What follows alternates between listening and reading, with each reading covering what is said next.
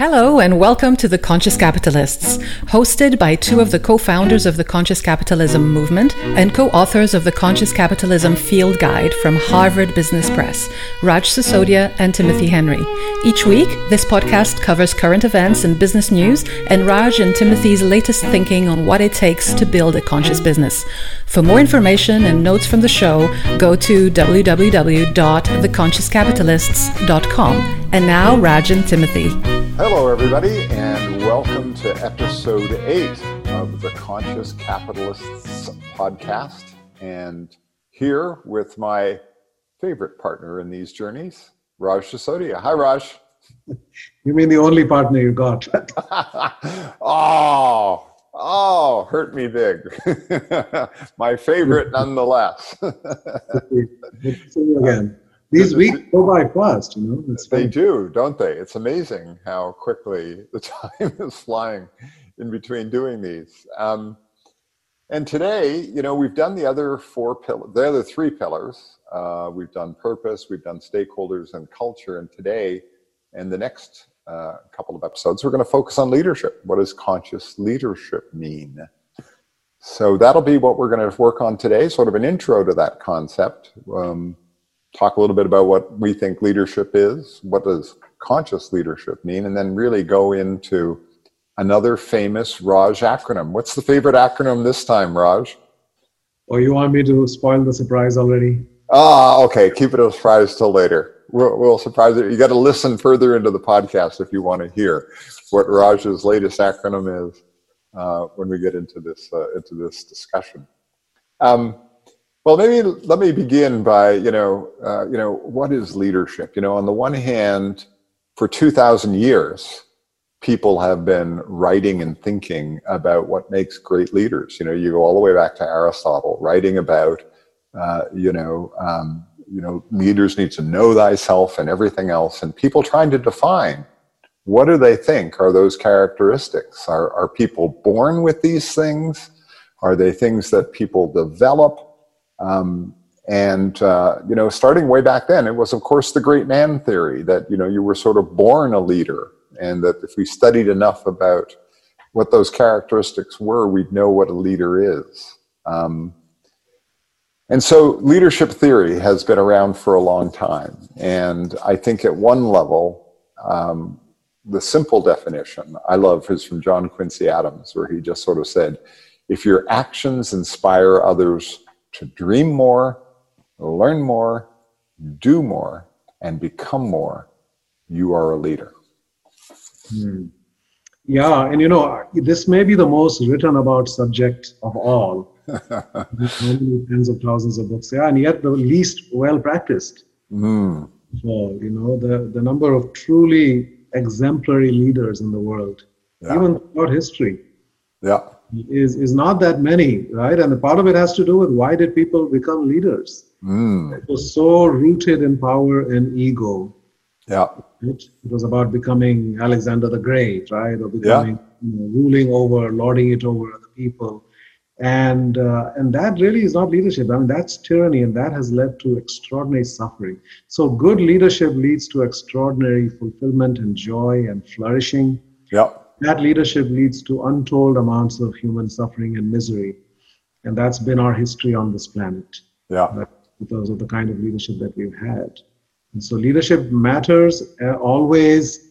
There's some people who say, well, we're evolving as human beings, and we're much more conscious than we ever were, and we are more educated and more informed and more connected and more intelligent even. Right? Who has been writing for decades. So maybe we don't need leadership, right? We're all self-directing, self-authoring beings. And I think that's a misconception. But leadership always is important. Remains so, and I think even more so today because of two things. I think one is all of the perils that we face and the massive challenges, existential challenges that exist out there are crying out for leadership, right? And secondly, the human potential has never been greater. Capacities of each of us at an individual level are far greater than they've ever been, but all of that has to be channeled into something constructive. So I think, again, we start with the Drucker quote often in these cases. because he expresses ideas so beautifully. So he said there are only three things that happen naturally in organizations: friction, confusion, and underperformance. Everything else takes leadership. So you can bring the most well-intentioned, intelligent, talented, caring people, put them in a room, come back 2 hours later, and you will return to friction, confusion, and underperformance. Yeah. Till somebody steps into the mantle of leadership. Yeah. The awesome responsibility of leadership, which is to say, what are we trying to do here? What's our vision for what is possible? And of course, a great leader is able to see beyond the horizon. They can see possibilities that others cannot even imagine. So I think that's one of the great traits of a leader is vision, and then the ability to inspire others with that vision. Yeah. And then, of course, the more mundane but important task of how do we get there, right? What's our strategy? What's our plan? How do we utilize each of our strengths and the resources that we have in order to achieve or realize or come closer to that vision? So I think leadership is as important or maybe more important than ever. In today's world, the shortage of leaders is as acute as ever. Well, I think you're so right, Raj. I mean, one of the things that we talked about last time was about creating truly human organizations. And as we've discussed before, you know, truly human organizations need truly human leaders. And Walter Robb, who was the co-CEO of Whole Foods for a number of years, had a quote that I liked, which is, the leader you are is the person you are. You know, in a sense, it's about the personal as well, you know, about who you are as a human being. And an organization can never be more conscious than the level of consciousness that the leaders or the humanity that the leaders bring to it. That's right. This is why developing yourself as a leader is the greatest duty and responsibility you have as a leader. Yeah. As your consciousness, as you said, will impact everybody else. Yeah. In experience. And yet at the same time, there's also been, you know, different mindsets of what we've expected from leaders. You know, in the 20th century, you could argue it was about competition, winner takes all. You know, it was about being logical, rational, and being achievement oriented. And even in our leadership development, we thought about it in terms of skills or competencies, something we could train people on. And often, as you said, you know, it became a very ego-driven kind of exercise. And I think that as we move into the 21st century and we face these enormous uncertainties that businesses face today, you know, look at where we are today, right? With the virus and the political uncertainty, dealing with this kind of uncertainty takes a different kind of mindset of leader. You know, it needs to be somebody who's coming from the we space and is thinking about how we are doing this collaboration, shared winning, as much from the heart and mind, and being able to connect with people from an empathetic point of view. You know, a lot of what we've talked about in terms of, you know, servant leader type of things. And I think that that's the challenge that leaders have today is how do we combine the heart and the mind together so that we get the best of our people, and that's what we need. The image of leadership, of the sense of what is a great leader, I mean, a lot of that is still locked into our collective memory based upon what used to be, right? You look at movies in the old, you know, the vision or the ideal of a leader is General George Patton. Right?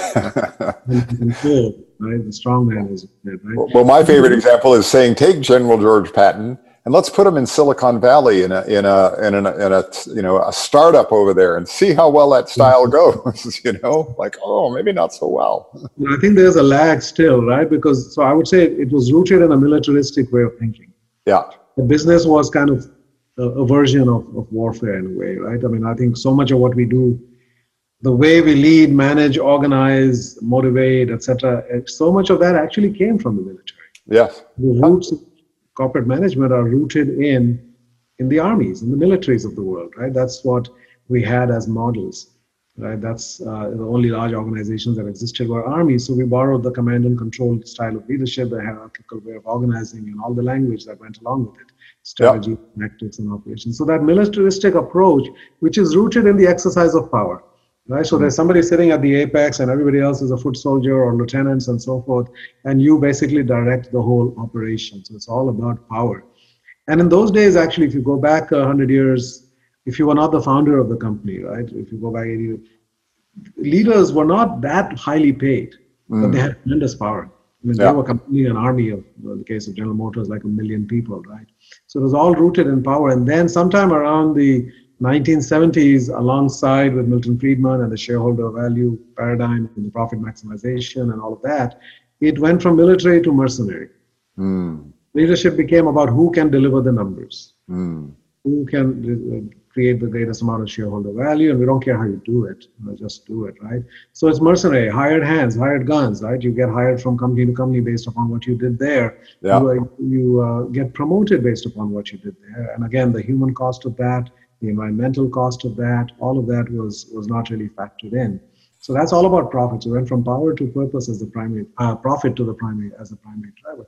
And I think now we're in the age of missionary leadership. It's really it's not about having a business with a mission so much as having a mission with a business. We have to do something meaningful in the world. And for that, we need an economic engine to do it, right? So what's the business model that allows us to grow and scale around that? So we've gone from power as the primary driver to profit as the primary driver to now purpose. Of course, that needs to include the healthy exercise of power and of course, healthy levels of profit in order to achieve that purpose. But I think that's a significant shift that's happened in the business environment and therefore also in what we expect out of leaders. Yeah, in a sense, how really does matter. How you show up as a leader and how you role model what's good behavior here and how you connect to people to bring out the best. In essence, Amy Edmondson's work at Harvard around psychological safety, leaders create a psychologically safe environment where people feel that they can take risks, they can accept challenges, and not feel that it's all about did I do what I was told, but rather can I experiment? Because today's world, you really need to be able to do rapid prototyping. You need to be able to experiment very quickly, what works and what doesn't work, get the feedback, really accept that sometimes failure is a good thing, and that it's a learning experience. Yeah, that's the growth mindset, right, that Carol Dweck has written about, and many companies, including Microsoft, have used to great effect, right, to create a culture in which everybody is learning and growing, and therefore the opportunity, the permission to fail, and even the encouragement to fail at things. So I think that sort of leads us to sort of when we sort of talk about when this leadership word hits the consciousness word, and you put them together. What do we think is different, and why do we call it conscious leadership? Raj, what do you think is different? So I think it's having a broader conception of what is the role of a leader. What am I trying to do? So I think consciousness is about waking up, seeing the bigger picture, seeing how things are interconnected and interdependent, understanding the impact that we're having on the world, and being aligned with the desire to have a positive impact in the world. So that which is unconscious, if you don't become conscious in your leadership, that means you're operating from unconscious impulses, right? You are reactive, right? You are being triggered, right? You are acting in a defensive way.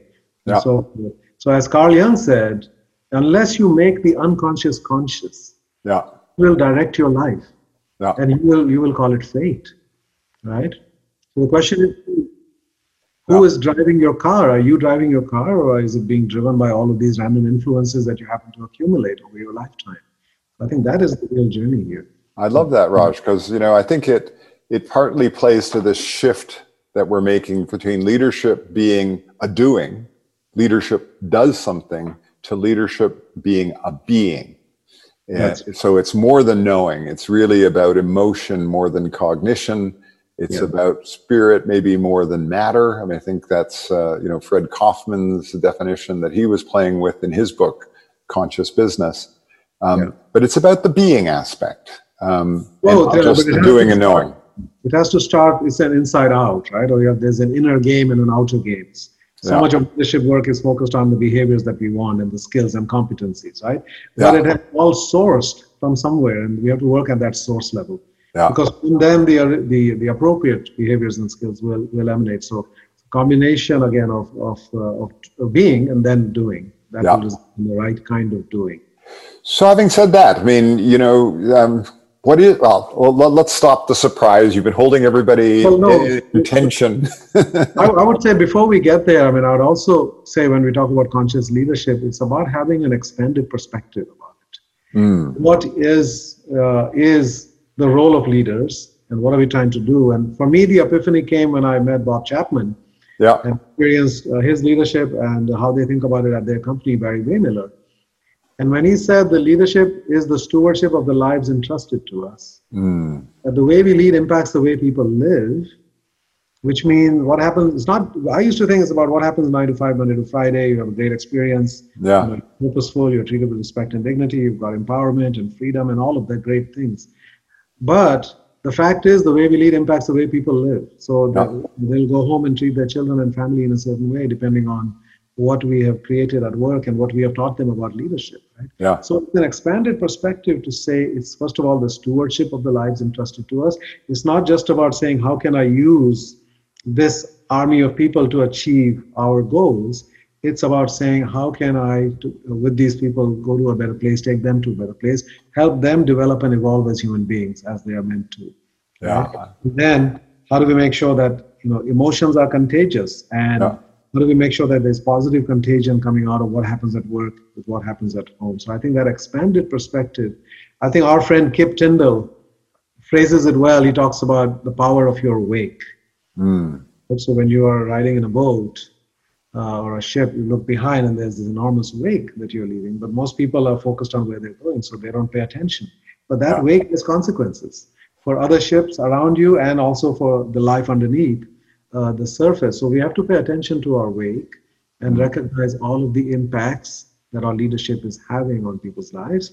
And once you do that, then you can set about making sure that they are all positive impacts. That we have any of the so-called negative side effects of our leadership. I think that's so right, and it shifts a little bit of the focal point of leadership from it's all about me and my ego and what I can get as a leader and the power and entity of it, to that stewardship element of this is a privilege and a responsibility to be a leader. And I loved, I often ask leaders when I'm working with them or coaching with them, two questions. One is a variation on the wake question, which is, what is your legacy as a leader? Like, what do you want to be remembered for beyond just whatever, financial success the business had? And in a sense, what is that wake you want to leave behind? If you can design the wake, what do you want it to be? Well, he really got the numbers.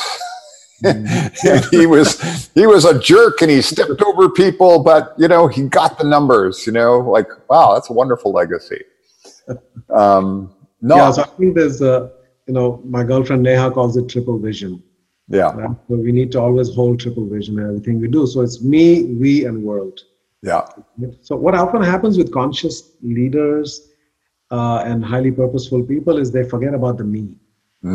So much in service. Like if you think I'm a servant leader, that means I'm going to sacrifice myself and pay the ultimate price in order to make sure that something great happens in the world, right? The fact is, if you don't start with me, so it's me, we, world. And what I say is I need to heal me in order to serve we, right? And so we can impact the world in a positive way.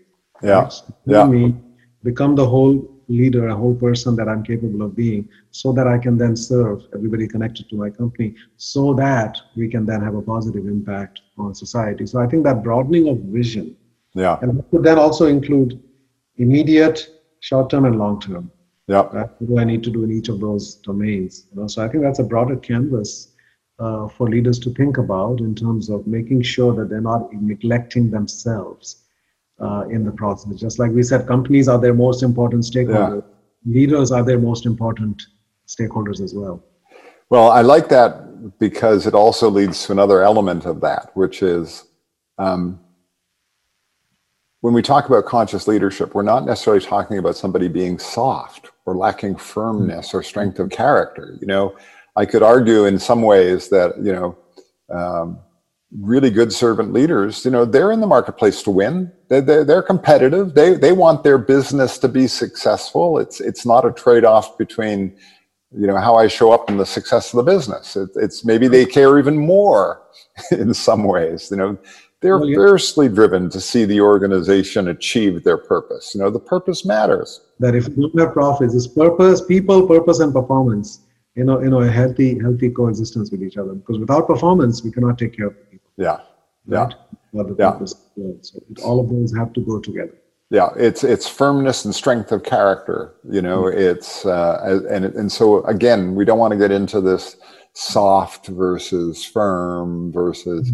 No, being a servant leader, having this kind of conscious leadership orientation, still means you make hard decisions, and it includes making hard people decisions sometimes. Tough love. That's right. And Bob Chapman again expresses it this way, that he draws a parallel between leadership and parenting. Parenting, leadership is the stewardship of the lives entrusted to us, as is parenting, right? Yeah. And that doesn't mean always saying yes. Yeah. That includes tough love, and saying no is the right thing to say at times. Yeah. So building people to standards and so forth. Yeah. Yeah. I think ultimately those leaders have a sort of paradoxical combination of sort of, deep personal humility, and yet at the same time, intense professional will, you still have to have that will to operate and it's inspired from a different place, but Absolutely. It doesn't go away in terms of it being a necessary, if not sufficient, quality of being a really good leader. I think that's we can get into now the qualities to cultivate as a conscious leader. Perfect. So that means you're going to unveil we're going to have the big unveiling now of the acronym of the day. So the acronym here is selfless. Conscious leader is selfless. So what do we mean by that? What is the opposite of selfless? It is selfish. So if you're a selfish human being, what does that mean? And you become a leader and you're a selfish human being, fundamentally. What that means is you're going to look at everybody you lead and see them as objects for your success. Right? I'm going to use all these people to do things that are going to help me realize what my dream is. Right? And that makes you a tyrant. That is not a leader. It's the definition of a tyrant. Somebody who uses other people, the people they lead, in order to achieve their personal goals. Yeah. So a true leader has gone beyond even self-actualization, which is the peak in Maslowian development psychology. It is self-transcendence, as Viktor Frankl talked about. There's the level beyond self-actualization, which is self-transcendence. And I am now about the collective self. By the way, that has to include me, because if I'm not alive or I'm not healthy, I can't serve, but it has to be broader than that, right? So selfless. And it kind of builds on servant leadership to an extent, but it goes beyond that, right? And so then it stands for the qualities. It starts with strength, based on what you were just talking about, right? I think the number one quality, leaders have to be strong. I mean, they have to have moral courage, right? They have to have grit. They have to have resilience. They have to be able to withstand all of the criticism and negativity, etc. that's going to come. If you try to do anything meaningful in this world, you will encounter resistance. So you have to be able to face all of that conflict and keep the resolve strong. So strength is extremely important. Yeah, I was thinking about, I've been a CEO of a professional service firm, and I was talking to somebody else who'd been worldwide chairman of a very big professional service firm. And we were both talking about the fact that in that role, nobody comes to you with the good things that are going on in the business. In partnerships, people are going to come to you all the time with the problems, and your ability to keep your center and have that strength of character, that grit, that resilience in the face of having people bring with you a lot of issues and challenges that they, because they can't deal with them, or there are conflicts, you've got to be able to be strong enough to stand up and help address those. So the first S is strength. Yeah, and I think that goes to a very key quality as well, which is personal power. So we have to cultivate personal power as a leader. All of us have to, really. And what does that mean? Is it's not positional power, right? So you get power from your title, right? But the day that title is gone, you have zero power. Yeah.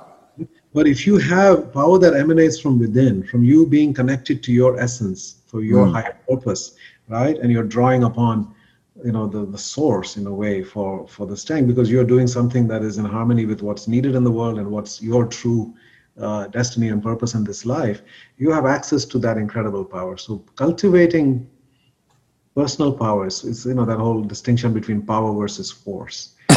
There are a lot of leaders who who have power over people, not power with. Right. It's power with people. That for you to become strong doesn't mean other people have to become weak. For you to have more power doesn't mean you steal power from others, right? So it has to be have power with. So how do you cultivate personal power? And that's a big part of this journey, is knowing your values, using those values to make aligned decisions, knowing how to draw healthy boundaries, leaning into necessary conflict in a way that's honest and curious and accountable and compassionate. And those are some of the things that's a journey, I think, for us to go on. And I think it's interesting that I find conscious leaders who are generally very nice human beings, right? They're rooted in love and they have a spiritual side to them and so forth. Some of them, and maybe many of them, are uncomfortable with the exercise of power. Somehow power is seen as a corrupting thing, right? And therefore, they may not be as much in their personal power as other leaders are, who are, sort of militaristic and, hard charging. I think what we need to do is to empower conscious leaders, have them more in their personal power. As Peter Senge has said, power and virtue need to go together, right? And unfortunately, in the world, they very often do not. Another quote also I came across yesterday that I want to share here. That separating church and state was a good idea, but separating power and consciousness is not. So you think about that. Power and consciousness need to come together. So again, we need to empower conscious leaders and make sure that they cultivate enough strength to be able to do what we want to do, because that strength is then deployed in service of something noble that needs to emerge in the world beyond just shareholder value for one particular company. Right? So that is the S in selfless. Then the E is energy, enthusiasm. Right? It takes a lot of energy, obviously, to be a leader. Right? Doesn't mean you have to be an extrovert and jumping on the chair all the time. Obama used to hop around on stage like a mad monkey, but you still have to have tremendous energy, and I think leaders draw upon that because they're connected to conscious leaders, and they have a sense of meaning and purpose, and that gives them energy. Right? Energy and enthusiasm that goes with that. And then the third is love.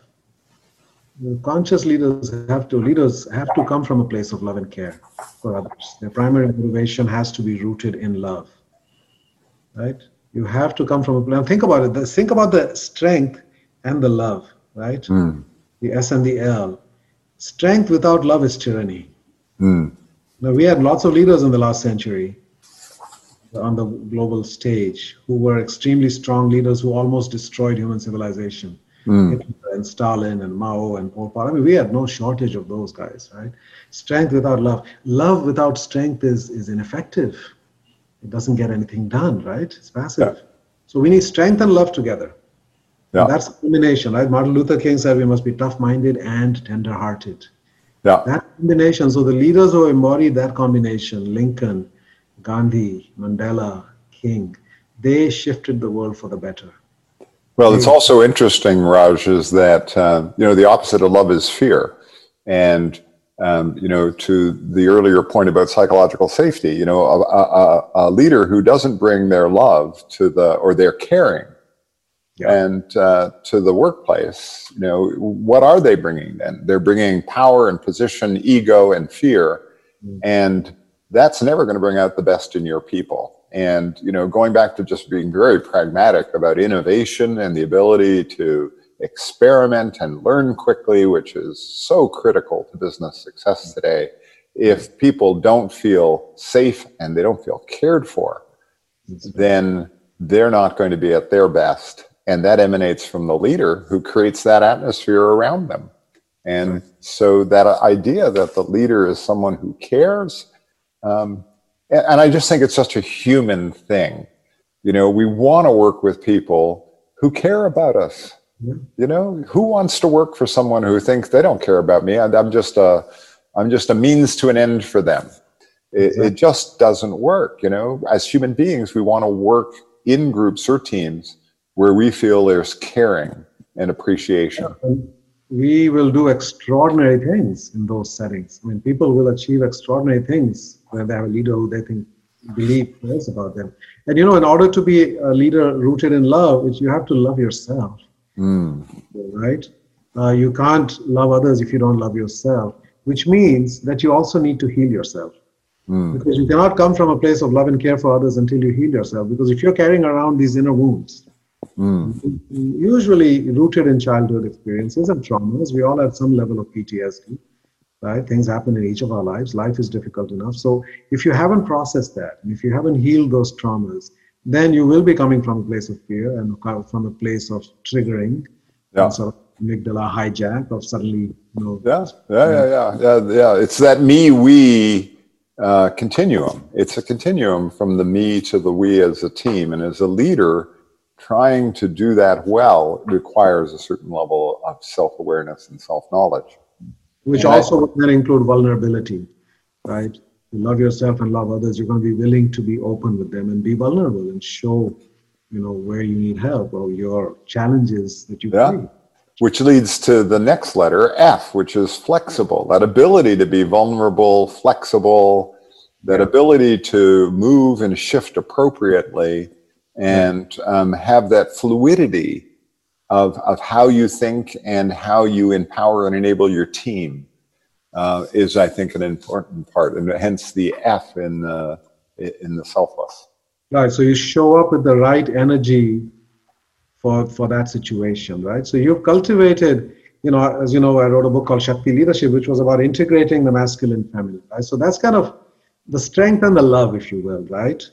Yeah. Not to generalize, but and it's not talking about men and women, it's just talking about masculine energy, feminine energy. I mean, that's kind of rooted in certain sets of things. So it's about integrating those. And then we also have a further two dimensions, which is kind of the higher self and the child self. So there's the wisdom, the parent side of ourselves, or the divine side, the wisdom, the purpose, the meaning, the sense of other interconnectedness. And then there's the joy and sort of sense of wonder and curiosity that comes from a child energy. And a healthy adult human being is one who has integrated all of these. Yeah. So you've got the healthy parent and the healthy father in there, strength, courage, focus, resilience, discipline, structure, right? Goals, winning. The healthy mother, compassion, empathy, unconditional love, caring, inclusiveness, forgiveness. Then you have the wise elder energy, meaning, purpose, right? Big picture, system thinking, and the curiosity, joy of a healthy child, right? The fun. Without that, you don't get innovation. You don't get creativity, right? So you need to cultivate all of those. The phrase we use, Nilima, is the wise fool of tough love. You become the wise fool of tough love, which means you've cultivated all four of those energies. And now you have within you all of those, right? You develop, like my tendency might be always to come from wisdom and loving, which means I need to dial up my toughness and my foolishness. Because all of us have some defaults. Right? And but I can do that. There are ways I can cultivate those things and become conscious of them, right? And now it's like I've got a full set of golf clubs, right? When I encounter a situation and I know if I show up with toughness here, it's only going to make it worse. I need to show up with love, or I need to show up with wisdom, or I need to just lighten the atmosphere. And that's the flexibility. Well, I love the fact that, some of these, what people would call spiritual traditions, are actually now getting anchored more in the science of adult development, the work of Keegan and Leahy around vertical development of human beings, of adults. How do adults develop? What are the stages adults go through as they literally grow up? And, often we start to think about that in terms of, you're a level 3 and I'm only a level 4, or, I'm a level 5 and, you can't understand me because I'm a level 3. And the reality is that, that you want somebody who's balanced across all of those levels. So I like that way you just blended that of sort of saying, a fully functional adult is someone who's able to be very comfortable working across multiple levels. And that's really important. And I think if you look at the greatest leaders that we admire, Dalai Lama embodies to me the wise fool of tough love. He's incredibly wise, and then he's always giggling and saying, and playful. And of course, he's incredibly strong, standing for Tibet all these years. And, and loving, so it's all of those. I think great leader Gandhi was like that too, right? So that's the F. And now the next L is long-term orientation. So this is where you start to say someone who's got a vision and is able to look over time and connect the things we're doing today to the direction of the true north that we're trying to, and communicate that very, very clearly, and come up with, tangible plans of how they're going to connect what's going on today to that long-term vision. Right, and that can actually it needs to go even further. So what is the time horizon of most leaders? The typical CEO lasts, 3 to 5 years, I think, in a public company, somewhere in that range. I think it's 4.25 years, something like that. But it's somewhere in that range, right? Now, if you're a leader who's just looking at I finally made it to CEO, and this is my chance now, right, to accumulate as much as I can before I'm out of here. Then you're going to have a short time horizon. You're going to do things in the short term in order to achieve those numbers and make your stock options worth something and so forth. And you are knowingly going to plant seeds for future destruction and future harm, because you only have that time horizon and yourself, looking at only your selfish interest out of that. A true leader is one who's thinking beyond their own tenure, to be sure, right? They're setting up the company. In fact, I think it was Paris? One of the, I forget which author wrote about that, but they said the success of a leader needs to be judged by the success of their successor. In other words, how did they set up the company, right, to be successful outside of their own tenure there, right? So what happens after they're gone, right? So certainly that at the minimum, but beyond that, we need to think in terms of, developmental, decades, if not centuries. As you know, there's the tradition in some of the native tribes in the Iroquois Confederacy in the northeast of the US here, which was that anybody who became a chief had to think about every decision, considering the next 7 generations. Yeah. To the extent that we are able to gauge that. But that's the idea. It's way beyond your lifetime. Yeah. Right? You're playing a long game here. You're playing kind of an infinite game, as Simon Sinek's new book is called, right? It's not just about winning narrowly defined in this narrow time period. It's about the ability to continue this company and continue doing the great things we're doing indefinitely. Well, I think Jim Collins gave an interesting example. He said the difference between clock builders and time tellers. And this idea that, a good leader leaves behind clocks that will exist long beyond the time they're there, versus a more short-term focused leader is like telling people the time. Right. Not enabling them to have that other capability. It's what I like to refer to sometimes as responsible stewardship. And I do think it's an interesting challenge over what responsible stewardship means today, and in particular the time horizons. Because I do think that there's sort of one argument that says, the 7 generations question, we got to be thinking about the 7 generations when we make a decision.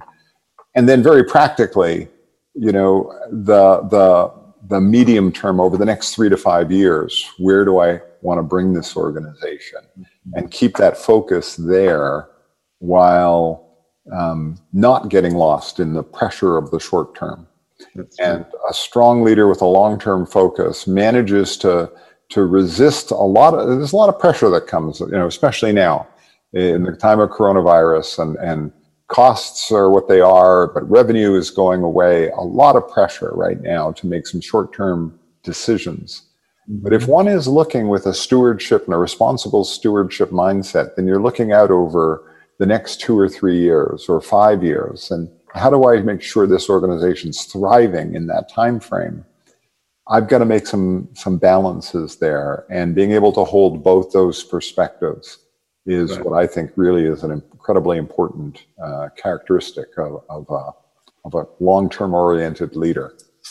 Right, and that then connects to the remaining 3 I'll just mention together. So it's emotional intelligence, spiritual intelligence, and systems intelligence. Right, and they all go together. And let's just talk about systems first, because not only thinking long-term, right, in terms of time, but also across.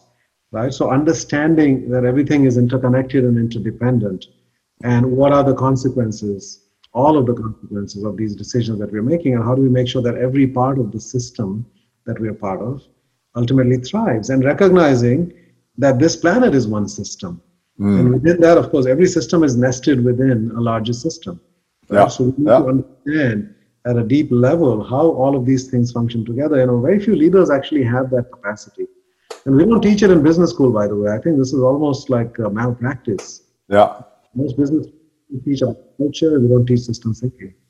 I've seen it manifested in some companies where I'm in a client right now where we're having this discussion about the difference between complicated and complex. That there are complicated problems, and in a sense, complicated problems can be solved with a linear mindset. We just work away, and we will solve the problem. When you get into the world of systems, you get into complexity, and you get into a place where maybe there are non-linear approaches that need to be taken. The Otto Schirmer or Joseph Jaworski Theory U approach of, listen, if we could figure this out, we would, but we can't. So we need to really shift the mindset we bring to problem solving to say we need to understand the system, and we need to get multiple points of view in the room. We need to be thinking about multiple different scenarios, and it's a different way of problem solving. Right. And so this systems level thinking is really about dealing with very complex problems that can't be linearly. And every company faces those, and we all face those collectively, right? So we have to make sure, otherwise we are part of the problem. We are adding to all of the challenges that we face if we don't take a systems lens on it. And then the other two, emotional intelligence, of course, we don't need to explain very much, but knowing yourself and interpersonal, inner awareness about your own emotional state, and then how do you, and the interpersonal intelligence as well. Those are essential qualities, right? And Daniel Goleman's work and many others now, that's pretty much front and center. And we're recognizing, we used to only care about IQ, right? Pretty much the smart people became the leaders if they also deliver the numbers. But now we recognize, of course, there's Gardner's 8 or 9 kinds of intelligence, right? The good news about these, and spiritual intelligence, of course, understanding the role of meaning and purpose in our life, and so that deeper being connected to a deeper source, whether you are religious or spiritual, however you think about that.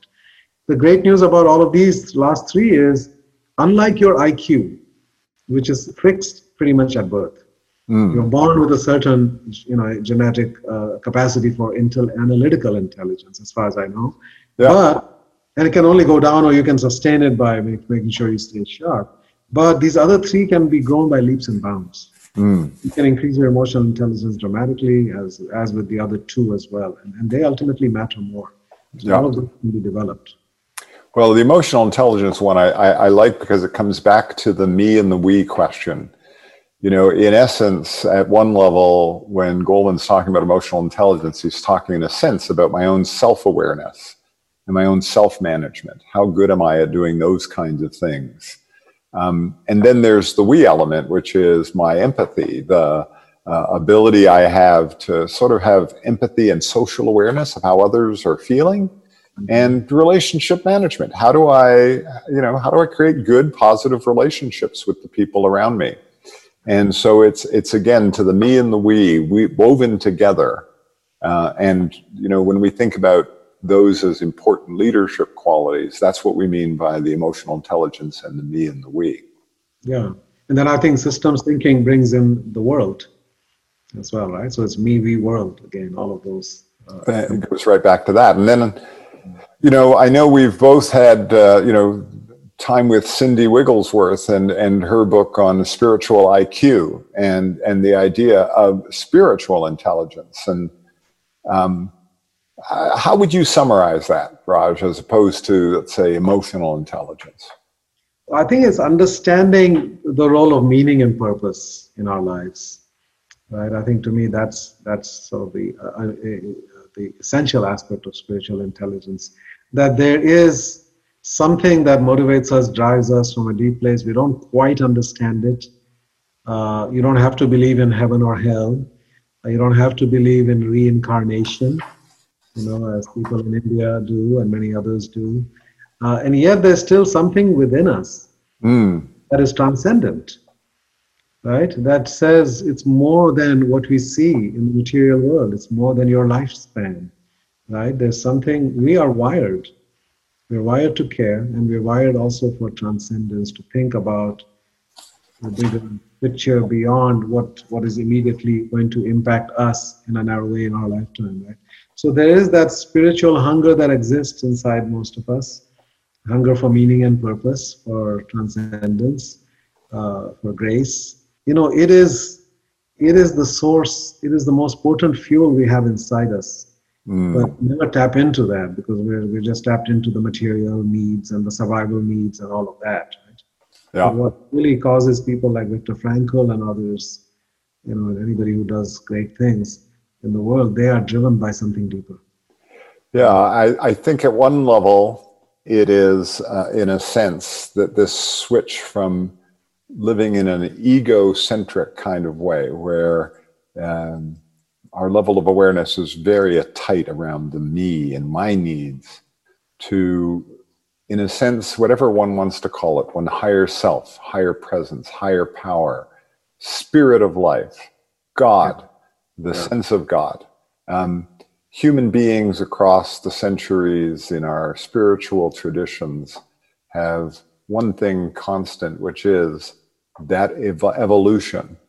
The dying to that small self and growing into that larger sense of self, where truth and goodness and empathy and compassion come much more naturally. And you sense that when you're in the presence of someone who's a little more on that side than not. And that in itself creates a lot of trust and connection. When somebody authentically is coming from that place, you sense it. Yeah, absolutely. Yeah.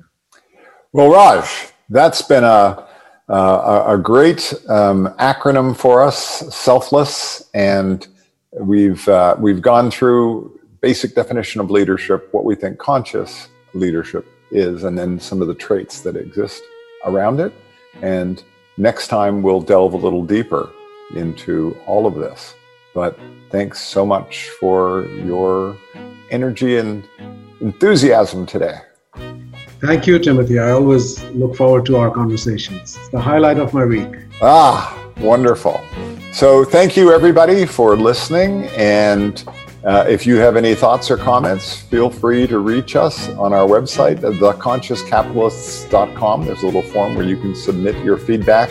And as always, feel free to click the subscribe button on whatever device or service you're using to listen to this podcast. Thanks so much. We'll see you next week.